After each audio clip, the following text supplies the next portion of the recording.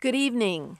Welcome to Voice in the Wilderness. I'm Dawn Noble of Pure Heart Ministries, and I welcome you today with exceedingly great joy.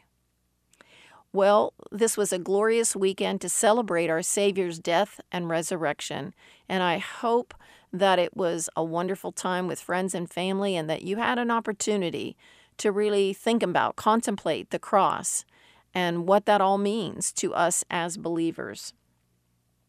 So tonight, I want to talk about just let it sink in. When the holidays are over, we are quick to move on to the next thing. Resurrection Sunday isn't one of those holidays to forget and just move on with life. Just let it sink in. And what I mean is, continue to meditate on the cross and the significant impact for all of society, and especially for you and I.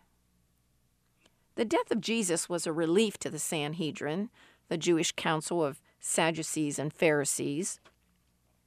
The chief priests, the high priests, the Roman soldiers, the multitudes, in their depravity, rejoiced in the death of Jesus. Lots were even cast for his clothes. The soldiers laughed and were thrilled to see him scourged. The Sanhedrin stood by licking their chops. Thoughts were racing through their minds. We are through with him.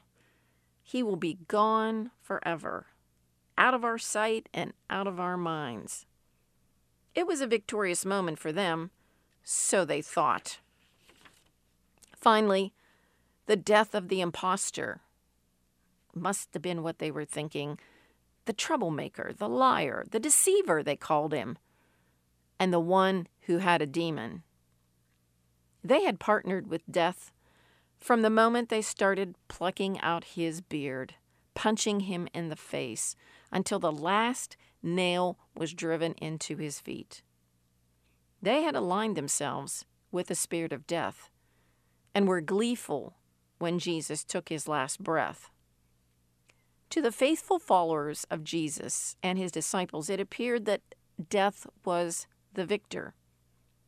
They were overcome with sadness when they heard Jesus say, "It is finished." To them, finished meant the end. It was over, so they thought. The finality of his death struck deep in their hearts, and they wept. The spirit of death is an evil spirit, and I want to take this time tonight to really unpack that evil spirit. I want you to understand what we are as Christians are up against. This same spirit that motivated the Sanhedrin and the multitudes is the same spirit operating today. Satan himself is the spirit of death. John 10:10 says, "The thief comes to kill, steal, and destroy." 2,000 years later, here we are, and that same spirit of death has come like a tsunami, like a wave of death that has touched the shores of every nation. Let's take a look at the children. They are currently the chief target of Satan and the spirit of death. Teachers in our elementary schools want to steal their innocence by sexualizing them with pornography. Teacher unions have successfully brought gender confusion by allowing bathrooms to be used by all sexes, by refusing to allow titles such as girls or boys be used any longer. Think about this. I was just in an airport over the weekend. There are clearly delineated signs that say women's restroom and men's restroom. But for children, we want to remove the differentiation so little boys who think that they are a girl can go in the girls' bathroom. Then we have the critical race theory indoctrination in schools. We've talked about that before, where white children are made to feel guilty for being white. The spirit of death is working overtime in our school systems to steal the innocence from children, to destroy their identity of who God made them to be, and to kill their joyful soul by making them feel guilty for something they are not responsible for. Prior to COVID, according to a study in Canada, roughly 12% of children and adolescents experienced anxiety and depression. 2 years after the pandemic, that number has doubled to roughly 25%. That's what happens when you mask children and isolate them. Clearly, another target of the spirit of death. A children's hospital in Canada saw a 200% increase in pediatric suicide attempts. Now, if that doesn't break your heart, if that doesn't awaken you, then you need shook up. And see, what I'm trying to get across to you tonight is our children are being targeted so severely, and we have to wake up. Some of you who are listening to me tonight, you are parents. Many are grandparents. You've got to get a hold of this stuff. You've got to make your voice heard in the school system. I can tell you that I know for a fact that some of this is already going on in the Ohio County schools because I know a parent. And this was a good 6 to 7 years ago, where a teacher at Lindsley, at the great Lindsley School, was actually trying to get students to look at pornographic pictures. So don't be so naive to think that because we live in this nice little town in West Virginia, that we aren't being targeted by the enemy, because we are. It doesn't matter whether you live in the United States, whether you live in Japan, whether you live in Brazil. It's the same enemy. It's the same spirit of death, and it is working in every nation. So we must wake up and protect our children. Now, I want to take us to a darker side of things. Children as young as 12 years old are victims now of sex trafficking.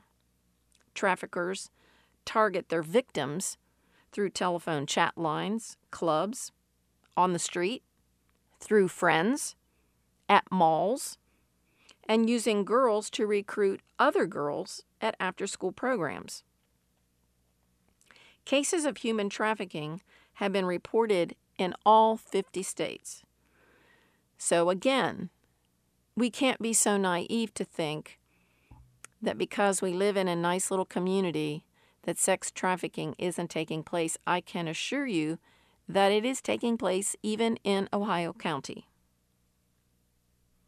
Now, I want you to think about it like this. There's a bullseye on the back of every child, not just here in America, but around the world. And they are the number one target for the evil one. Fentanyl deaths are now taking out the 20 and 30-year-olds because it is freely coming from China across that southern border. If we lose this generation, what will become of our nation? They are the future. They are the future teachers. They are the future electricians. They are the future lawyers, doctors, mechanics. if we lose this generation, we will be in a very bad place. The same spirit of death that took out Jesus is still alive and well today. Now, there was a wonderful intended end in the death of Jesus, so I don't want you to misunderstand what I'm saying. I want you to recognize this evil spirit and counter it with the spirit of life. When Jesus walked the earth during his ministry, he released the spirit of life wherever he went. We remember the story of Lazarus, who had died, and Jesus came and brought him back from death to life. Thousands of people who had deadly diseases were healed by Jesus. The demoniac of the Gadarenes, who was possessed of the devil, was set free and got to experience life abundantly. And I'm sure he isn't the only one that had demons or was demon-possessed. I'm sure there were many others that Jesus set free. And of course, John tells us that there were many, many more things that Jesus accomplished that aren't even written about in the Gospels. Jesus was the life giver, and he still is the life giver. So, as you meditate on the cross, it should become a life-giving force to you. There is healing in the atonement for your soul and for your body. Thank him for giving you eternal life, the greatest gift our Lord gave us. There is healing for our mind and our body as well. The new covenant we have was purchased with his blood, and by dying on the cross, Christ became the Lamb of God, the perfect sacrifice, whose blood has the power to wash away sin forever. The blood of Jesus broke the power of death, hell, and the grave. Not just that we aren't going to die, but we have the power. We have power over the spirit of death. I kind of look at it like this. So when I look at the cross, I see resurrection life. That's what comes to my mind. I see resurrection life. I see that this sinless Savior who was scourged, beaten to a place where he was unrecognizable. But I see that when he was put in that tomb, and that tomb was found empty on the third day, and we know that he was resurrected, well, that says, hey, there's life, resurrection life. It's that power of resurrection life. And the Bible says we were once dead in our sins, but now alive in Christ. So we're going to look at Ephesians chapter 2, verses 1 through 13. Paul writes, "And you he made alive," referring to us, "and you he made alive, who were dead in trespasses and sins, in which you once walked according to the course of this world, according to the prince of the power of the air, the spirit who now works in the sons of disobedience, among whom also we all once conducted ourselves in the lusts of our flesh, fulfilling the desires of the flesh and of the mind, and were by nature children of wrath, just as the others. But God, who is rich in mercy because of his great love with which he loved us, even when we were dead in trespasses, made us alive together with Christ. By grace you have been saved, and raised us up together, and made us sit together in the heavenly places in Christ Jesus, that in the ages to come he might show the exceeding riches of his grace in his kindness toward us in Christ Jesus. For by grace you have been saved through faith, and that not of yourselves. It is the gift of God, not of works, lest anyone should boast. For we are his workmanship, created in Christ Jesus for good works, which God prepared beforehand, that we should walk in them. Therefore, remember that you, once Gentiles in the flesh, who are called uncircumcision by what is called the circumcision, made in the flesh by hands, that at the time you were without Christ, being aliens from the commonwealth of Israel, and strangers from the covenants of promise, having no hope and without God in the world.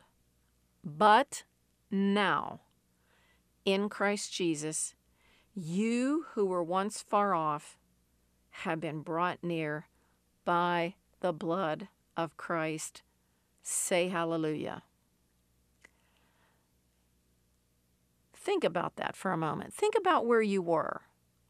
Paul says, yeah, we once conducted ourselves in the lust of the flesh.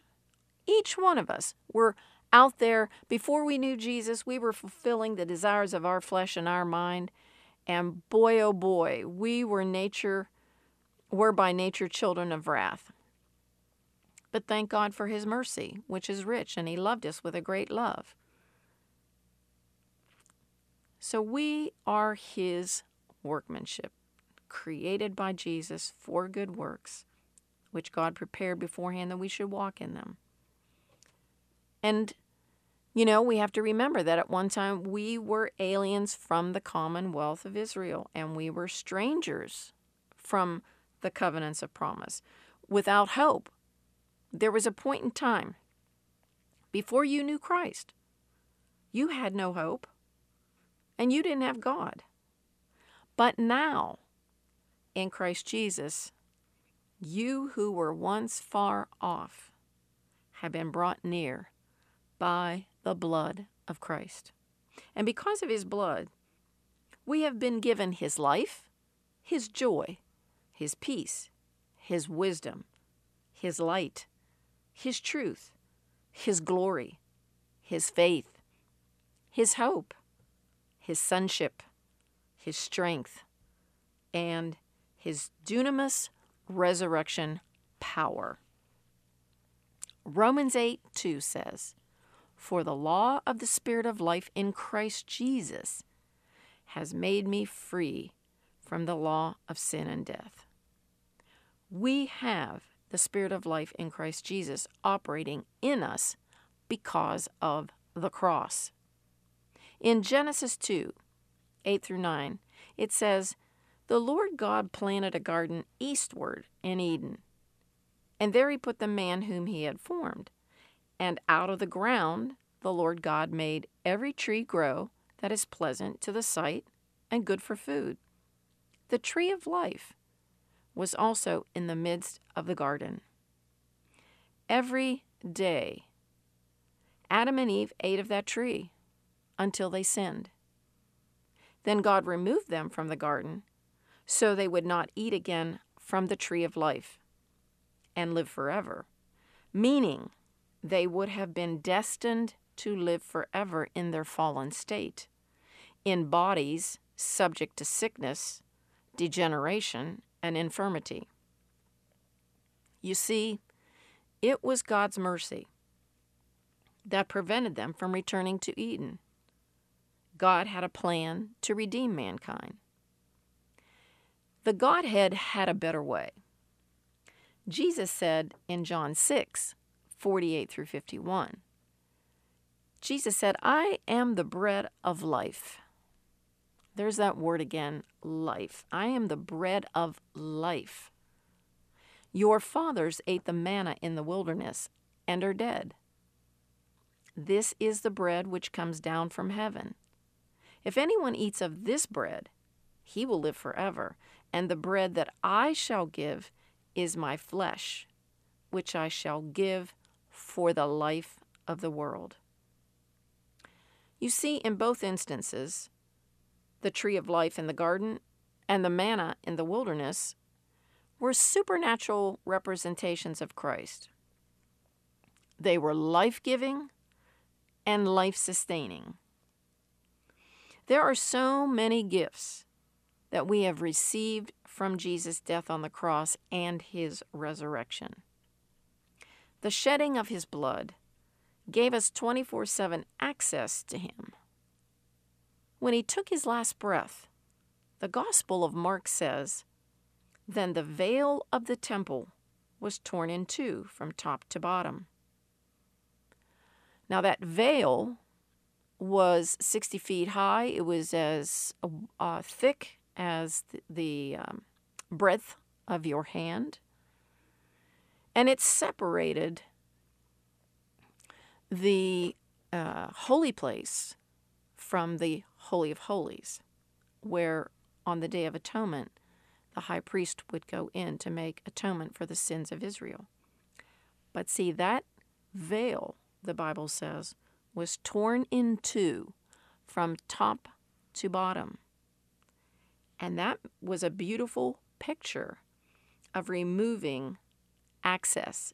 In other words, it gave us access to the Holy of Holies. In other words, as believers, we can enter that Holy of Holies anytime we desire to access our tree of life, Jesus Christ.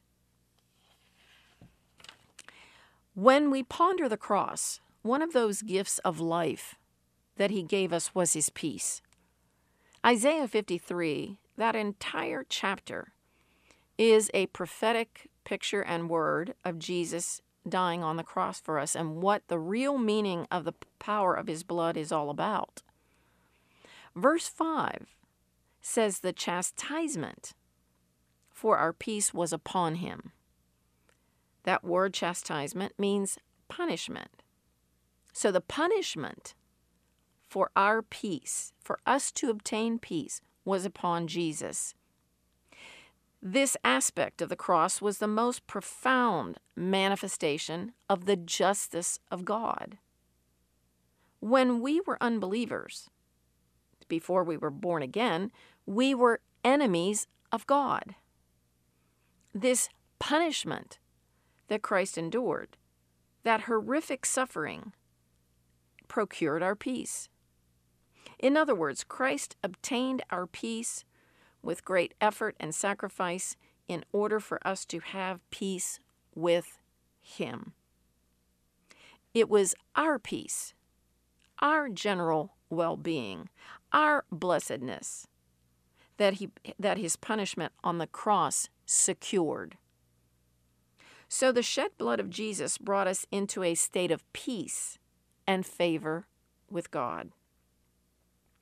The world around us is in a state of anxiety, fear, and hopelessness. Even many in the church are anxious and fearful.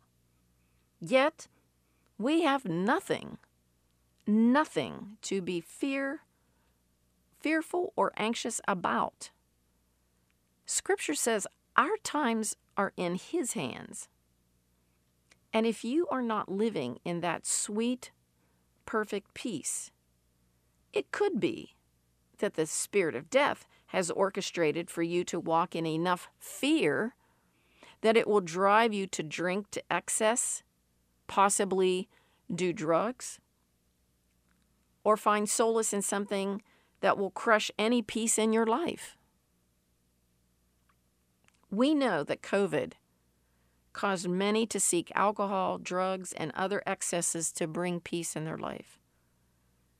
But there is no peace without Jesus. There just isn't. And if you can feel yourself beginning to be anxious about something, maybe you're anxious about getting the new variant of the COVID virus. Focus on the cross. Focus on the punishment that Jesus took for your peace. You see, fear is an evil spirit as well. And often, very often, these two spirits work together, the spirit of fear and the spirit of death. They just work together. You and I as believers in Christ, have been given dunamis power over these spirits. We can command them to go. And then ask the Holy Spirit to release His peace to us. You see, peace is the abundant life, period. When Jesus said He came to give us life and life more abundantly, He was talking about us living each day in that sweet place of peace. Christ is the Prince of Peace. His life in us is that most rewarding peace. Peace that the world cannot give us. So look to the cross. Just let it sink in. Life, life, life brings peace, peace, peace. And peace brings joy. Christ is risen. Indeed, He is risen. The life giver and the peacemaker. So turn your eyes on Jesus and just let it sink in. Well, I hope you enjoyed this podcast. You can download the iHeartRadio app and write in Pure Heart Ministries to listen to this podcast again, or you can go to www.pureheart.today to listen to it. And I am waiting on you to email me, Dawn, all lowercase words, letters, dawn@pureheart.today. Please email me. Talk to me. I want to hear from you. And thank you always for praying. I'm greatly appreciative of that. And if you would like to help support this ministry, you can write me at Pure Heart Ministries, P.O. Box 85, Valley Grove, West Virginia, 26060. Remember, folks, just let it sink in. I look forward to being with you next week. This is Dawn Noble. Shalom, shalom. Peace be unto you.